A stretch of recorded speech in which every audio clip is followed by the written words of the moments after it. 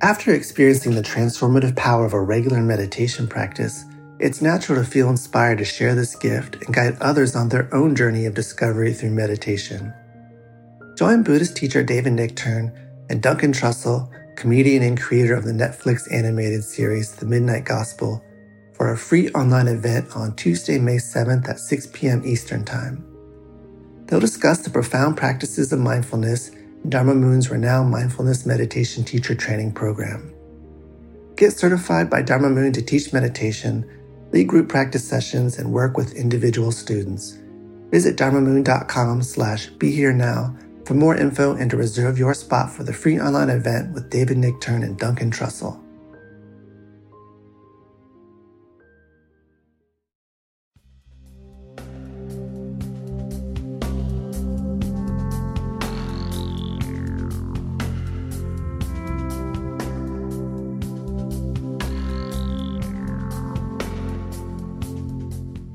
Hey everybody, welcome to Mind Rolling, and I have a very special co-host today on the show, and he and I are going to have a chat with a very interesting gentleman named Michael Katz, all around dream yoga. So, Michael Daner, hi Michael. Hey, how are you? And you all are going to remember Michael from, I don't know what, maybe many moons ago or months ago. Not that long ago? About a month and a half, maybe 2 months. Oh, that's all? Really? Yeah, well, hopefully I have a grasp on reality and time, but I can't swear. Yeah, right. But you'll all remember him from the podcast we did around... Seekers and Smugglers. Secrets, I was going to say... No. Seekers yeah. and Smugglers. It wasn't the Trails of the Hippie...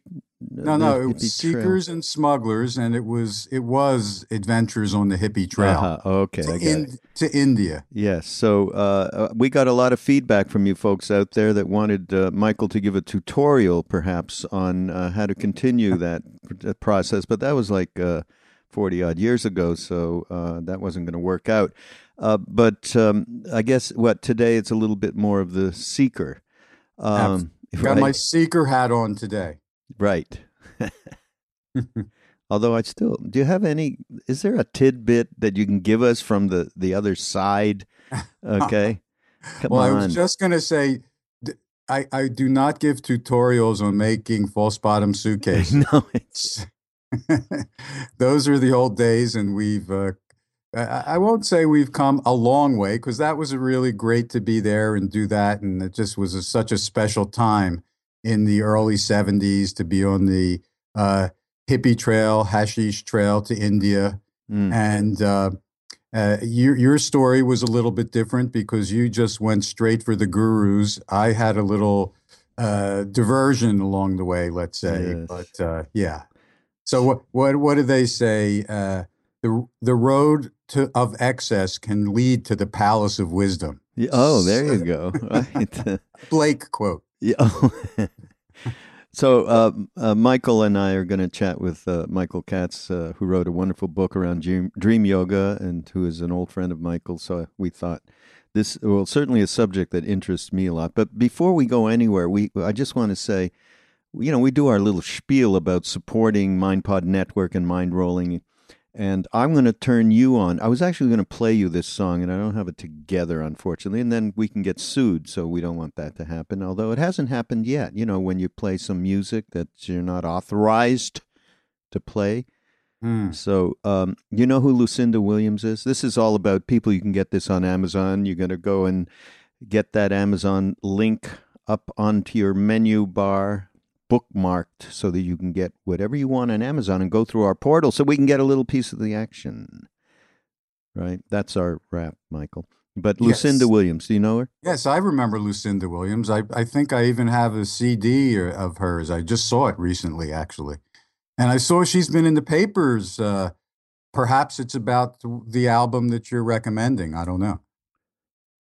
It must be, because it's her most recent album that only came out a few weeks ago. Yeah. Unfortunately, Mr. Non-Prepared doesn't know the name of the damn thing, but I'll tell you, folks. Wait, can I look it up on my phone Sure. while we're talking here? Sure.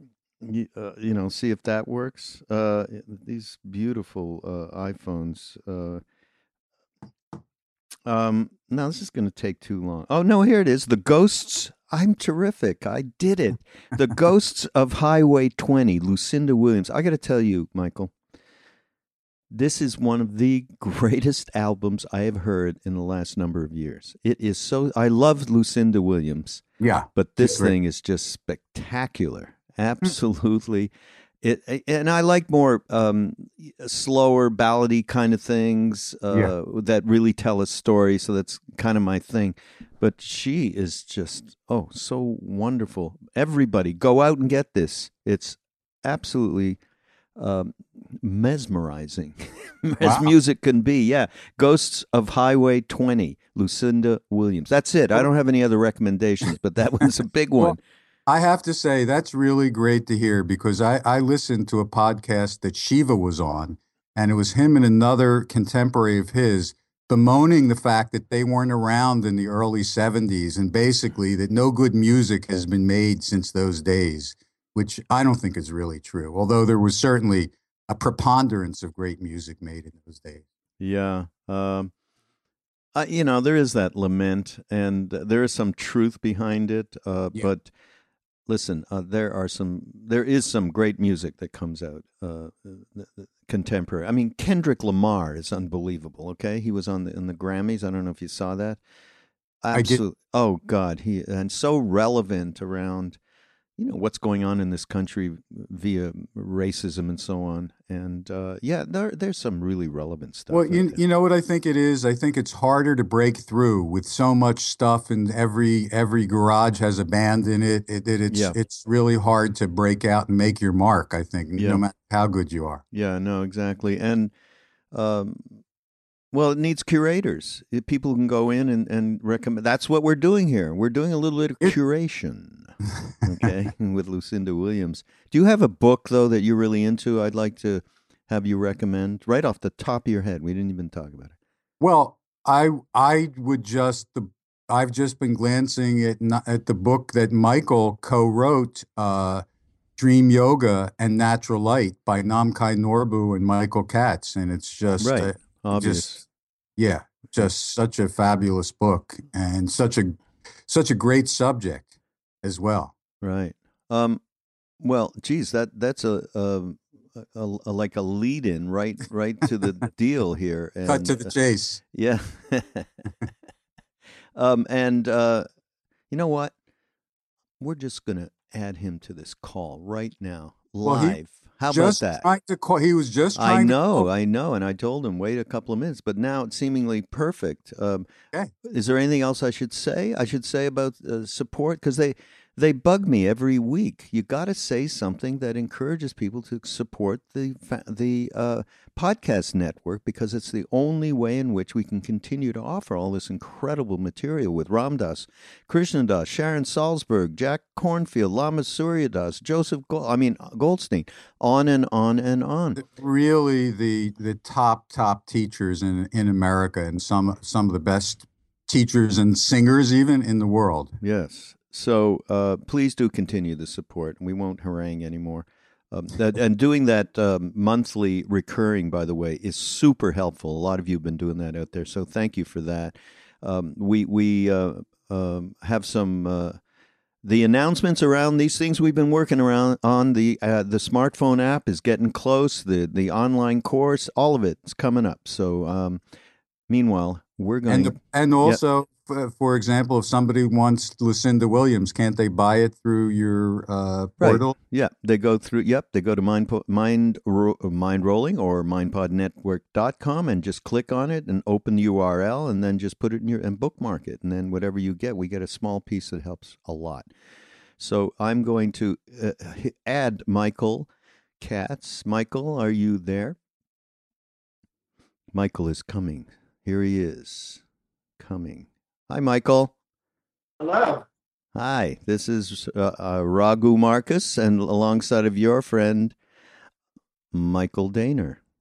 Hi, Mike. Hi, Mike. You're a little fuzzy, Mike. Really?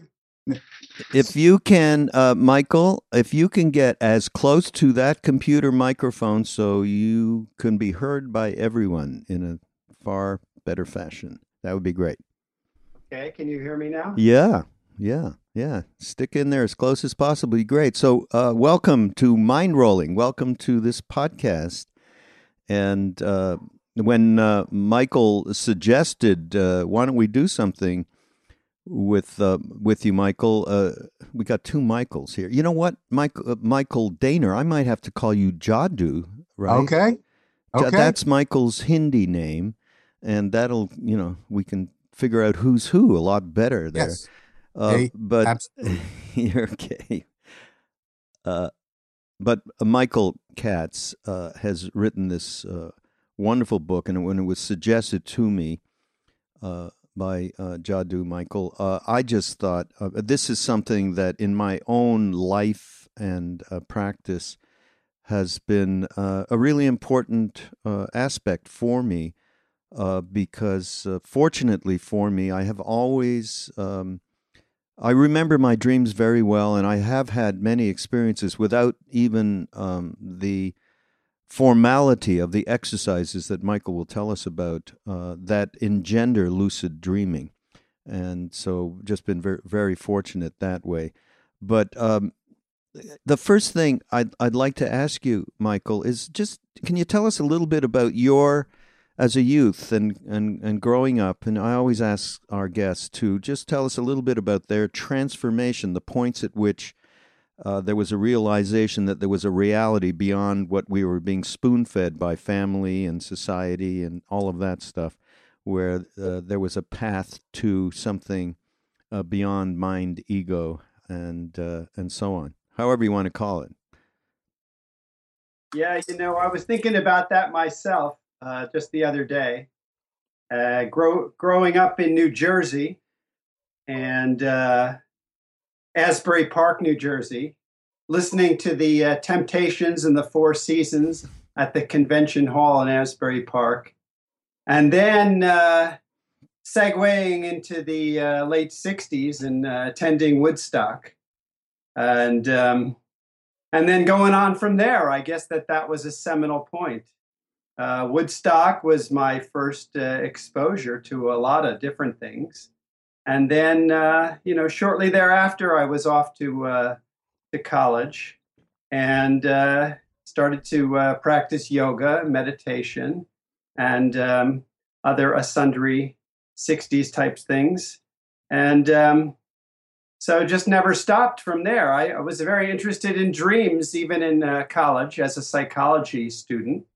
And then even more interested from the point of view of shamanistic dream work and then eventually Tibetan Buddhist dream work. Mm. And I know that you had experience. So Michael is a psychologist, or was a psychologist, or you're retired, I think, now. Yeah, well, I still consider myself a psychologist. Certainly all the programs I'm doing around the world, with lucid dreaming and all, are very much part of my psychology background. I've kind of merged my psychologist training with the Buddhist and shamanistic work that I also integrated into this program that I do. And I know that from a very early age, there was a focus for you around dreams, and maybe you could tell us a little bit about those experiences when you were really young, and some of them were obviously, well, we all have them, the scary dreams, but how that you interpreted them at that point. I grew up in a little town near Asbury Park, New Jersey, but actually it was originally called Hog Swamp. And with good reason, because it was very swampy. It was very close to the ocean, but it was just being developed. And I can't really quite explain it, but I had these recurring dreams of a snake that was visiting me at night. And it wasn't unfriendly. It wasn't like a nightmare, but still, you don't really want to have a snake in your bed when you're sleeping. So I couldn't really comprehend exactly what was going on. Later, I think I might have, had more perspective on it. And that perspective is related to another dimension of beings called Nagas. So I was feeling like I was having some sort of contact with that dimension, and maybe in some way the swampy terrain of Hog's Swamp was conducive to this Naga or serpent energy. And did you work with those dreams? Was there any kind of awareness of any techniques that dawned on you at that point? Or you just had a recurrent dream that scared you? That one was just recurrent dream that pretty much scared me. And it happened enough that I kind of got used to it a little bit. And then I wasn't exactly frightened. I just was not really comfortable with having that energy in my bed as a child. And the other dream that I recall as a recurring dream was potentially something related to meditation, and that dream was something like being on a pathway and just continuing on this pathway, and then at a certain point the pathway dissolves, and I find myself disembodied, but in a altered state, kind of like a meditative state. So this particular dream, I think, may have presaged some of the Buddhist meditation and all that I'm now involved with. So that was another recurring dream that I had as a child. I'd like to. This is Jadu again, and I'd like to jump in and just. I'm very interested in this subject myself, and I, as a young boy, had a lot of really scary dreams of witches and wolves standing behind people, and etc.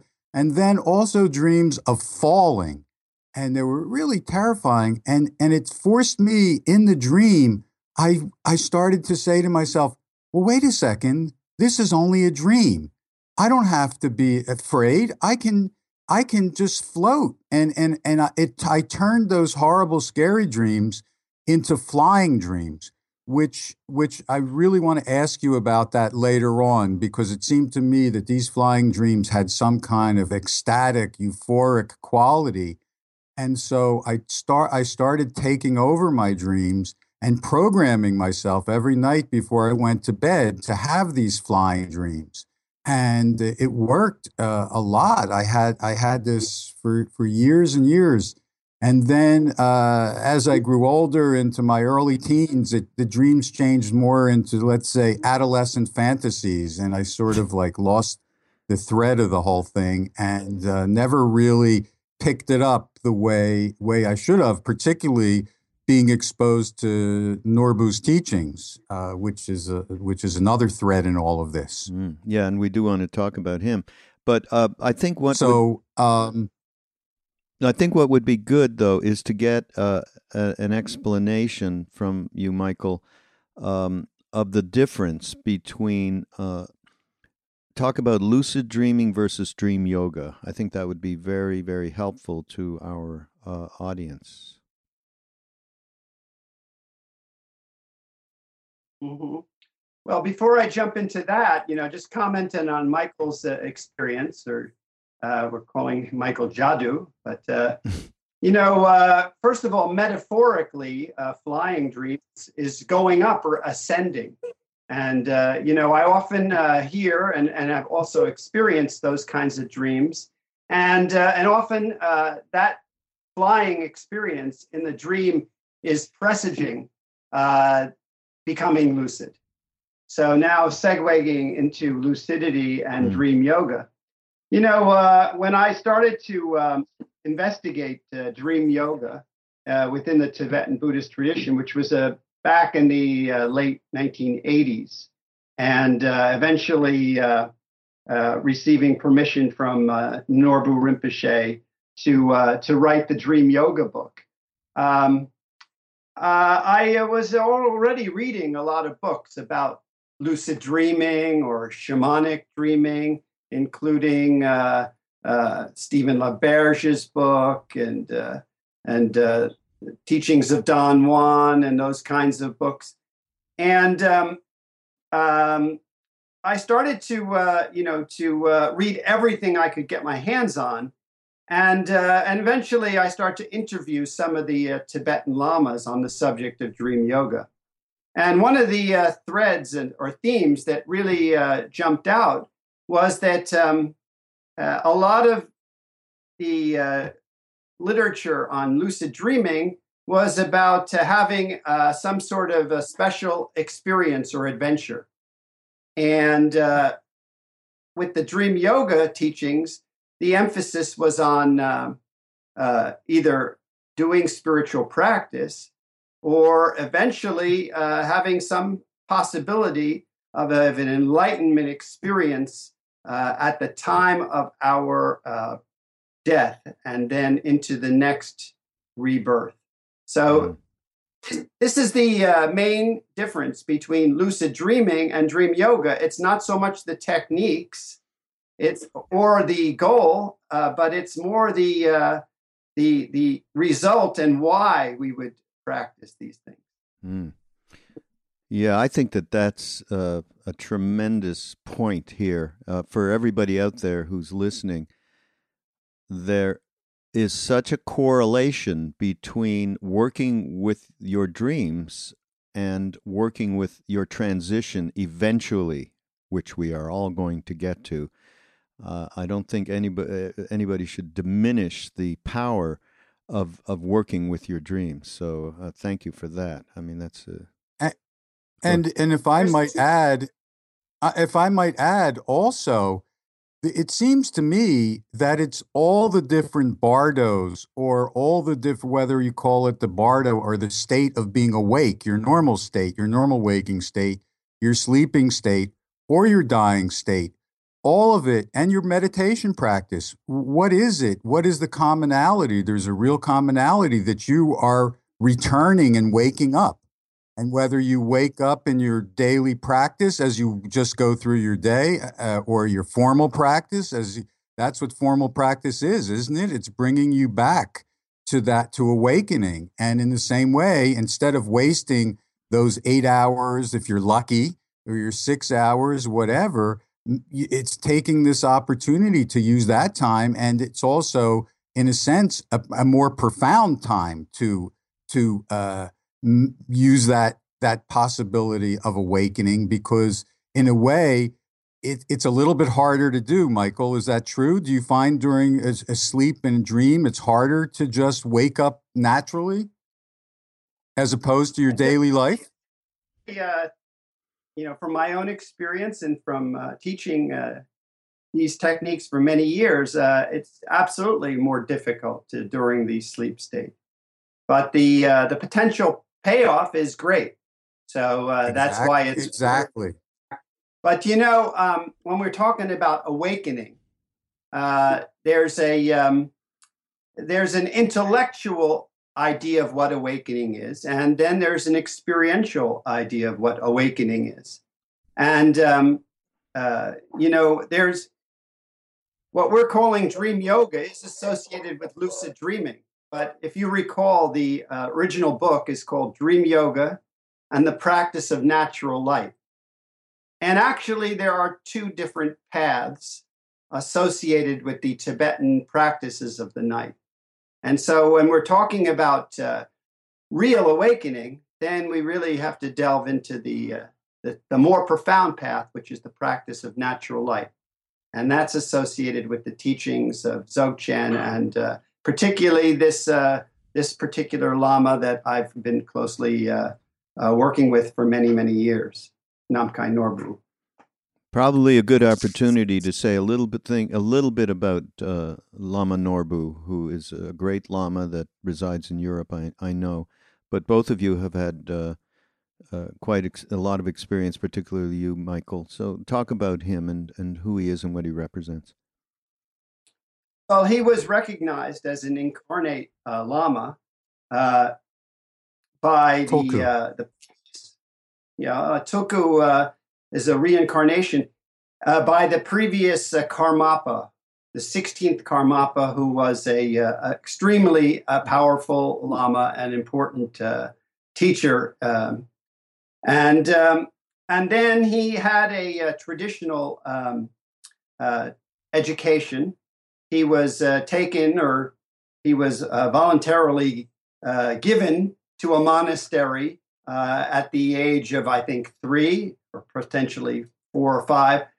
And then he spent many years in a monastery with a traditional education, resulting in a high level of expertise in virtually all aspects of Tibetan Buddhism, including ritual and so on.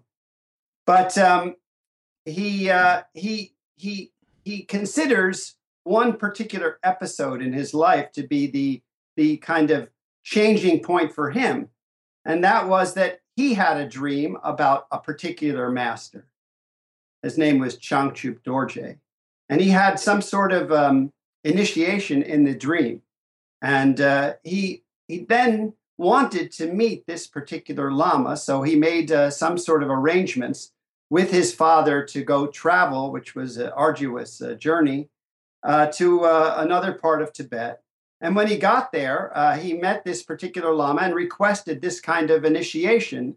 And the Lama replied that he had already given him the initiation. Why would he want it again? And Norbu Rinpoche, was kind of flabbergasted, thought, well, I got it in a dream, but this doesn't count. And then Changchup Dorje was very much of the other opinion that was enough. So he insisted that he receive this initiation again. And finally, Changchup Dorje acquiesced. And then when the time came for this formal initiation, Changchup Dorje showed up with like a cookbook. And he went page by page looking and reading the directions of how to do the initiation. And Norbu was completely discouraged and disappointed and thought, this is what I traveled so far to receive. Mm-hmm. And it went on for quite a while until, Norbu just didn't know what to think and was ready to leave. And then at a certain point, at that moment, Changchup Dorje put away the cookbook and said, listen, now I'm going to actually give you the real direct introduction into the nature of the mind. So this was the turning point in his life, even though he had had so much formal training, years and years and years of education and meditation and ritual practice, that he basically thought that all of that had come before this direct introduction was all intellectual. So that's the difference between, intellectual awakening, which so many people are, teaching or whatever, versus a real awakening, which is associated with the practice of natural life. There's a great thing that I read in the book. I'm not sure if this comes directly from Norbu or a combination of the two of you, but I loved it. Rather than seeing dreams as messages from the psyche, Dzogchen tradition, which you've been talking about, which Dzogchen, liberating awareness, is one good term, I would suppose. Dzogchen tradition views them as an opportunity to recognize and interact with the foundations of your life. Huge, huge difference there. Most people, to some degree, Jungian, people that follow Jung and his whole treatise around dreams and dream work, do look at it as a message from the psyche to interpret in a certain way versus as this opportunity to interact with the foundation. Talk about that a little bit. I think that's super important, Michael.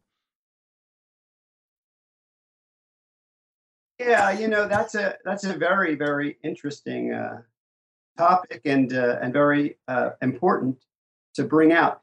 So, there's a difference between therapy and this essential practice of awareness. And there's a place for both of those things. So I spent my college years reading the collected works of Carl Jung, and it's a fascinating trove of information and amazing insights and so on. And it's tremendously valuable.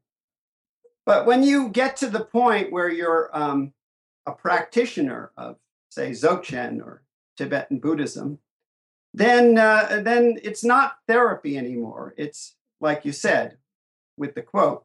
And interestingly, I just got back a few days ago from teaching in Mexico, and I was being shown around Mexico City by a Jungian therapist, a clinical psychologist who has been practicing Jungian therapy for years and years and years. And she participated in my workshop, my Dream Yoga workshop. And she told me afterwards that she was so relieved that because she spends so much time on her dreams, thinking about the significance and analyzing every thread and all of the other archetypes and so on, that she said it was an absolute relief to be kind of free of that and to have a different possibility, which is not in terms of interpretation at all. Yeah. So that was very fascinating for me to talk with her and interact with her about Jungian psychology. Mm. And by the way, Jung had this interest. Just was going to follow up and say one more thing. Jung had a tremendous interest in all things esoteric and particularly Taoist mystical teachings, and he also was interested in Buddhist mystical teachings. But the Dzogchen teachings were not available to him at that time. So he has one aspect of his teaching, which is called the archetype of the self. And I think he was approaching the idea of going beyond the ego with this particular archetype. So I've had some discussions with some other Jungian therapists about this, and we're not necessarily totally in agreement about that, but that's my feeling about where Jung was going with that self archetype. Yeah, and he did, by the way, I mean, there's a book that I've read and that I use around the Tibetan Book of the Dead. He did write one of the forewords along with John Wodehouse about the Tibetan Book of the Dead. So he was obviously very, very versed in this idea that we discussed earlier of dream work related to the transition into the bardos when one dies. So, Jadoo. Right. Yeah. So, Michael, could you give a little bit of an explanation, a sort of the progression of the teaching of Dream Yoga, and touch a little bit on the natural light aspect of it as well? I don't know how deep you want to go into it, but isn't there a progression where you start by trying to go to sleep in a certain way, sleep lightly, et cetera, and perhaps I should let you explain it. Well, I think we have to, again, distinguish between the two different paths associated with the practices of the night. The first path being the practice of dream yoga, very similar to the practices of developing lucidity in the dreams. And the second path associated with awareness beyond the mind, beyond judgment, which is associated with the practice of natural light. So in terms of, sleep and dreams, and then the bardos, or when we approach our next reincarnation, there's a similar cycle that occurs. So, when we go to sleep at night, we typically go into a deeper state of sleep, and then our sleeping progressively gets lighter again, and then that's when dreams begin. So that cycle repeats several times every night. And then, according to the Tibetan Buddhist point of view, at the time of our death, even though our clinical signs may have stopped, and someone, a Western physician, is declaring us to be dead, from the perspective of Tibetan Buddhism, that's only the outer and not the inner breathing. So one Lama said to me, basically, he said, well, you're still not dead at that time. And there is apparently a cycle that's similar to the sleep cycle, and that is that you're in a deep unconscious state. And then if you progress further, your mental body will reawaken. And so this is a similar kind of cycle that we experience at night. The difference is that you're going to wake up in diapers if you had died versus if you go to sleep at night. I thought you meant if you aged. That too. It all seems a lot of cycles going on. But Michael, isn't there a difference between, isn't a major transition into almost like the dream? You talked about the part where you dream, and then isn't there a part where you stop dreaming, but you try to still maintain that presence and awareness? Yeah. So, I mean, to go into it and give you a little more of the background of these two cycles is that a yogi, a true dream yogi, who's a great practitioner, could potentially maintain awareness through that deep unconscious state, both in the sleep cycle and also in the Bardo cycle. So most of us, we lose that thread of awareness, and it's very easy to do so. So, but there's the possibility of having a continuity of awareness through your typical daytime and into the sleep cycle and through the sleep cycle until you actually wake up in the morning. So that's a very profound possibility, a profound awareness. It's not at all easy.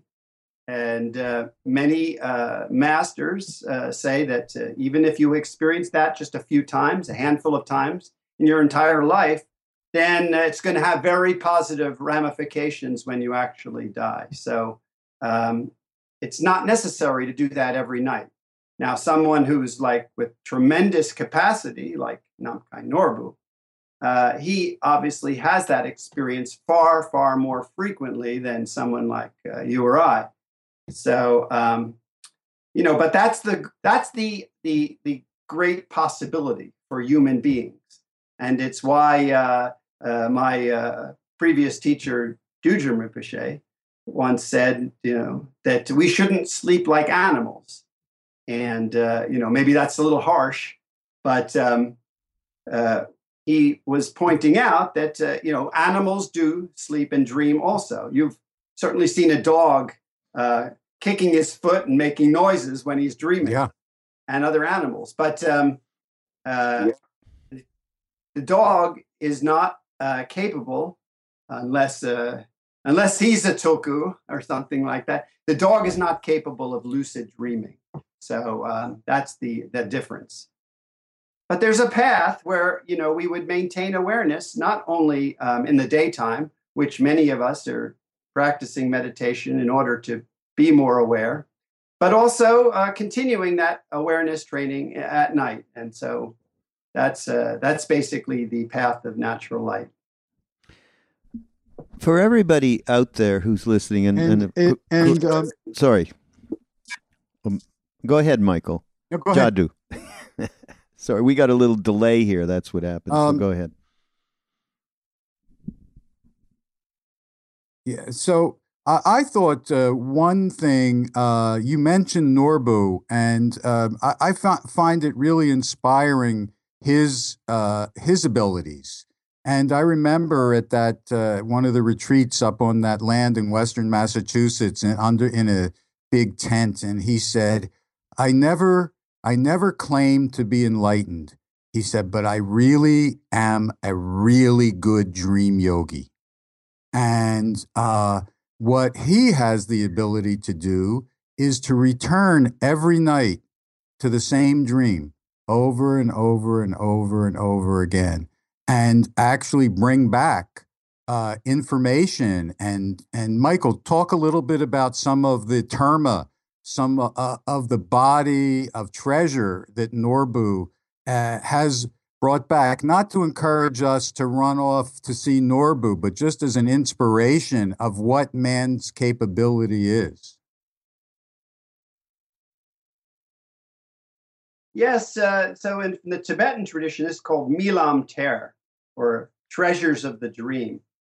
And when I was doing research for my two books, both the original Dream Yoga book and the more recent one, I found a lot of different cultures also have these kinds of experiences where they receive treasures of teaching, of songs, of dances in the dream. But in particular, Namkhai Norbu has a relationship with another dimension of beings, where he receives these kinds of profound, absolutely profound meditational practices that we practice after he's revealed them. Yeah. Well, anyway, these dakinis, so to speak, they're other dimensional, and like you said, they are kind of similar to the concept of angels. But they are considered to be the protectors of the teachings of Dzogchen. And so at various times in human development, not only now with Namkhai Norbu, but at many times in human development, they have channeled important teachings to humanity. This is a way of how culture and everything has evolved, not only through happenstance and trial and error, but through actual contact with this other dimension and intentional channeling through a vehicle, such as someone who has great capacity, like Namkhai Norbu, for example, but many other Tibetan lamas and Native American and shamanic teachers also seem to have this ability to channel and to receive these teachings. I suspect that, were it not for these kinds of channeled episodes, that we may still be in somewhat of the dark ages, because many inventions and many different different means of progress have occurred through this way. I would like you. I remember I read this book. Go ahead, Jaddu. I want to hear it. I started to say I read this book Zaitun once, and it was about shamans in Belize, and basically a person would come to them, and then he would go and dream about that person that night, and then it would tell him where to go in the jungle to pick which herbs to bring back to heal the people. And it really, your last comment made me really think about how much of, because you wonder, how did people come up with all this herbal knowledge and all, and acupuncture and all these other things? Where did those inspirations come from? It really fits in quite well with what you were just saying. Well, again, having just been in Mexico, had an opportunity to chat with people who are still practitioners of this shamanic type of dream work.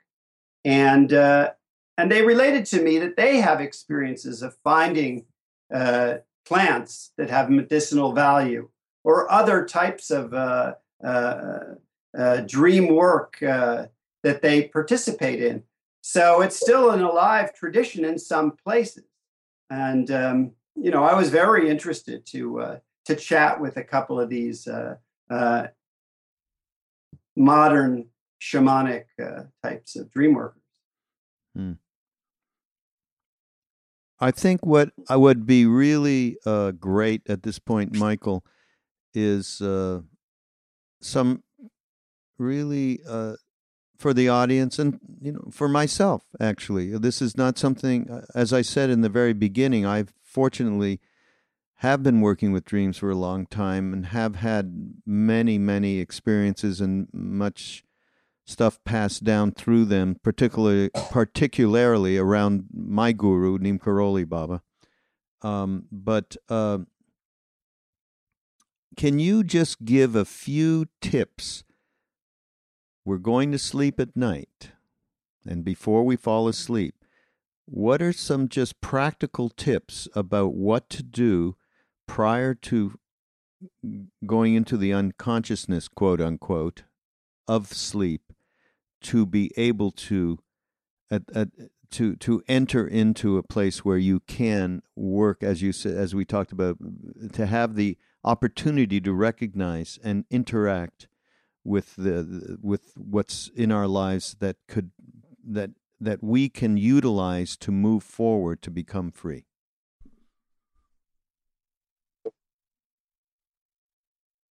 Well, I want to just backtrack a bit and just mention that I also had an important dream with Neem Karoli Baba, although I never met him.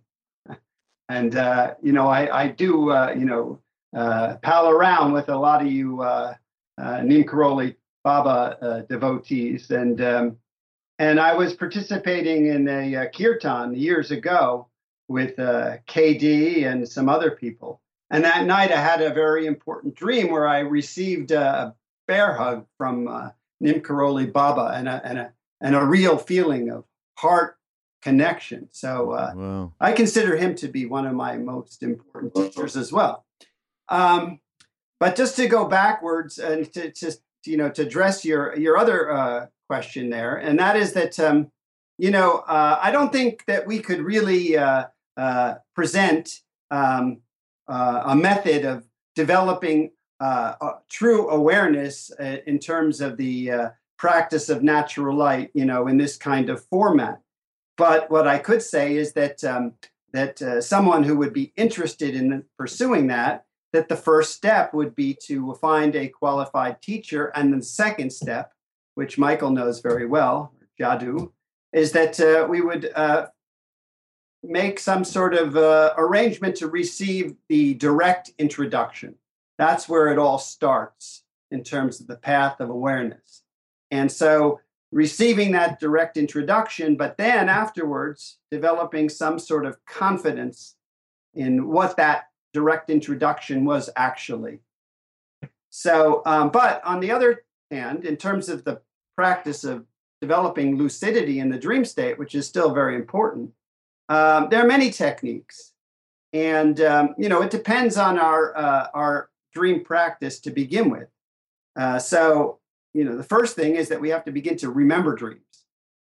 And one of the best ways of remembering dreams that anybody who is teaching dream work will share, and that is that they should keep a journal, write down the dreams. This helps immensely.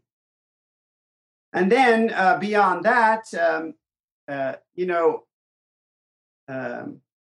the perhaps the most famous way of developing lucidity in the dreams, still practiced today in other cultures, but also amongst important lucid dream experts such as Robert Waggoner and others, is to find your hands in the dream. This was, promoted in the different books by Carlos Castaneda, and came from the shamanic traditions of South America. But it could be anything. It doesn't mean you have to find your hands. But if you, for example, decided that you wanted to find a spinning top, which was used in one of the movies that was popularized. If you want to find a spinning top, then you would concentrate many times during the day on finding this spinning top in the dream. And then once you found it, you would realize that you're in a dream and become aware. And, Michael or Jadoo had said before that, when he was young, he often had that experience in a nightmare. And that is actually one of the ways that many people have experienced lucidity, because we're almost very close to being awake when we say to ourselves, hey, I don't want to participate in this nightmare anymore. I'm going to wake up. But that moment, you're almost lucid. You're almost aware that you're dreaming, or you are for a moment, and then you choose to wake up. But if you don't choose to wake up in that moment and you just continue in that lucidity, then there's the possibility of doing other things, such as spiritual practice and so on. That would be one of the most famous ways. There are many other techniques, including some mindfulness trainings and so on. And they're very easily accessible in the literature. If you Google techniques for developing lucidity in the dream, it's very accessible now. Well, we're coming to the end of our podcast, but before we close, certainly I want to mention the availability of your book, because the book, it's your book itself with Norbu, has plenty of advisal practice for people to utilize. Correct? And if you wouldn't mind, so give us the whole the name of the book and its availability, and then maybe something that you might have, a book or two you might have really appreciated before you even wrote this book that you could recommend. So the book, that you're referring to is called Dream Yoga and the Practice of Natural Light. And it's currently published by Shambhala. And it's available in a second edition as of about 5 or 6 years ago. And like you said, there are many different advisory types of tips, and also a very fascinating perspective, that being the Dream Yoga teachings of Namkhai Norbu and Tibetan Buddhism in general. So that book has been kind of a bestseller, been published in many languages, and it still has legs, as they say in the publishing business. It's still selling pretty well. 2 or 3 years ago, I had written another book that's more based on the different techniques and exercises that I use in my Dream Yoga workshops as I go around the world. And so that's called the Royal Road to Enlightenment. Tibetan Dream Yoga, the Royal Road to Enlightenment. And that's mainly available through the internet digitally. You can find that as a Kindle edition and so on. You can also find it in different Dharma centers, like Namkhai Norbu Center up in Massachusetts called Segalgar, and also at Tibet House here in New York City. So that book is also, I think, quite interesting for someone who is already fascinated with the various forms of dream work. And I forgot what else you asked me to talk about, but was there something else? Right? No, it's just a matter of maybe also a recommendation, because I'm sure that before you wrote those books, there was something that might have really inspired you as another possible reading source. Well, one of the first books I read was the Tibetan Book of the Dead. And, it was put out in a number of different editions. The Evans Wentz edition, I think you referred to, was the the first one or the most famous one. But then Chogyam Trungpa and Francis Fremantle came out with another edition, which was a bit different and also fascinating. And then there's a number of practitioners of lucid dreaming who are worth mentioning, and including Stephen LaBerge. But the contemporary dream yoga or lucid dreaming practitioner that I find most interesting is Robert Waggoner. So he recently published a book, and he goes around teaching. He certainly has he's the most prolific lucid dreamer that I know of, with the exception of someone like Namkhai Norbu. And his insights are very worth, delving into. Great. Robert Waggoner, everybody. And you got some great recommendations out here. Yeah. We're going to have all of that up on the Mind Rolling page on mindpodnetwork.com website. So everybody, you can go there and you'll see Robert's this information around him, and of course Michael Katz and his the books that we've been talking about here. And I really want to thank you for introducing. We've done a little bit. It's funny, we did a podcast last year at some point with a South African shaman who was the only white person that was allowed into this very black tradition, actually. And they did not use any ayahuasca type substance, no psychedelic substances. Very, usually everyone thinks, okay, any of the shamanic tradition is going to use those substances.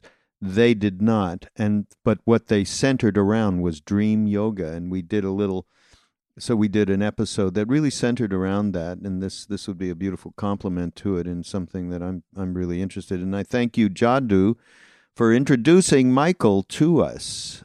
And you're most welcome. So thank both of you for being on the podcast, everybody. We will, as I said, have all this information because this is definitely something we're talking about. We talk, Michael, both Michaels, a lot about how do we pass on information that allows people to get their lives in balance, that has nothing to do with any of the Buddhisms or the Hinduisms or any of it. It's just practical advice. We try and do that as much as possible. And in this case, I can't consider, I have to consider this being so integral and important to people this is what? 6 to 8 hours, hopefully you're getting 7 or 8 hours a night. Every night. Might as well utilize it, right? I mean, that's an obvious thing. So again, thank you so much. And we will revisit this at another time, I am sure. So see you later, everybody, on Mind Rolling.